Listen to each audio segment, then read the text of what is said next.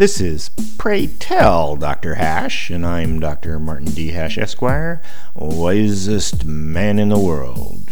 'Cause the competition just ain't that tough. And these are things I wish someone had told me.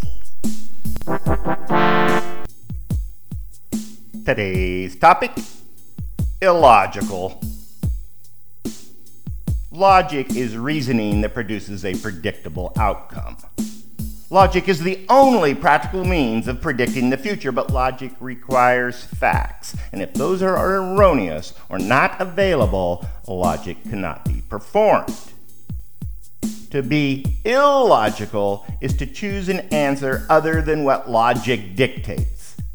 Socially, logic has a suspect reputation. Star Trek's Dr. Spock was logical, which somehow conflicted with his emotions, even though emotions are the logical result of chemical interactions in your brain and can logically explain how a conclusion was reached, even if that conclusion was illogical.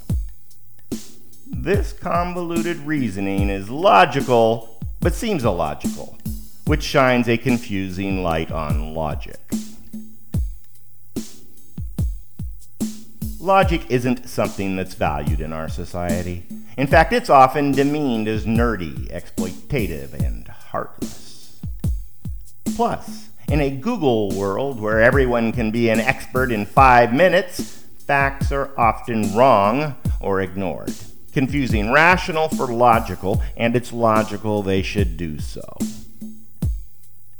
Why does this all seem so illogical?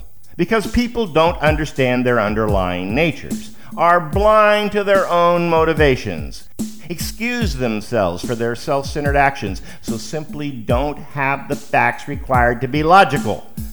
Because to be illogical is to deny truth.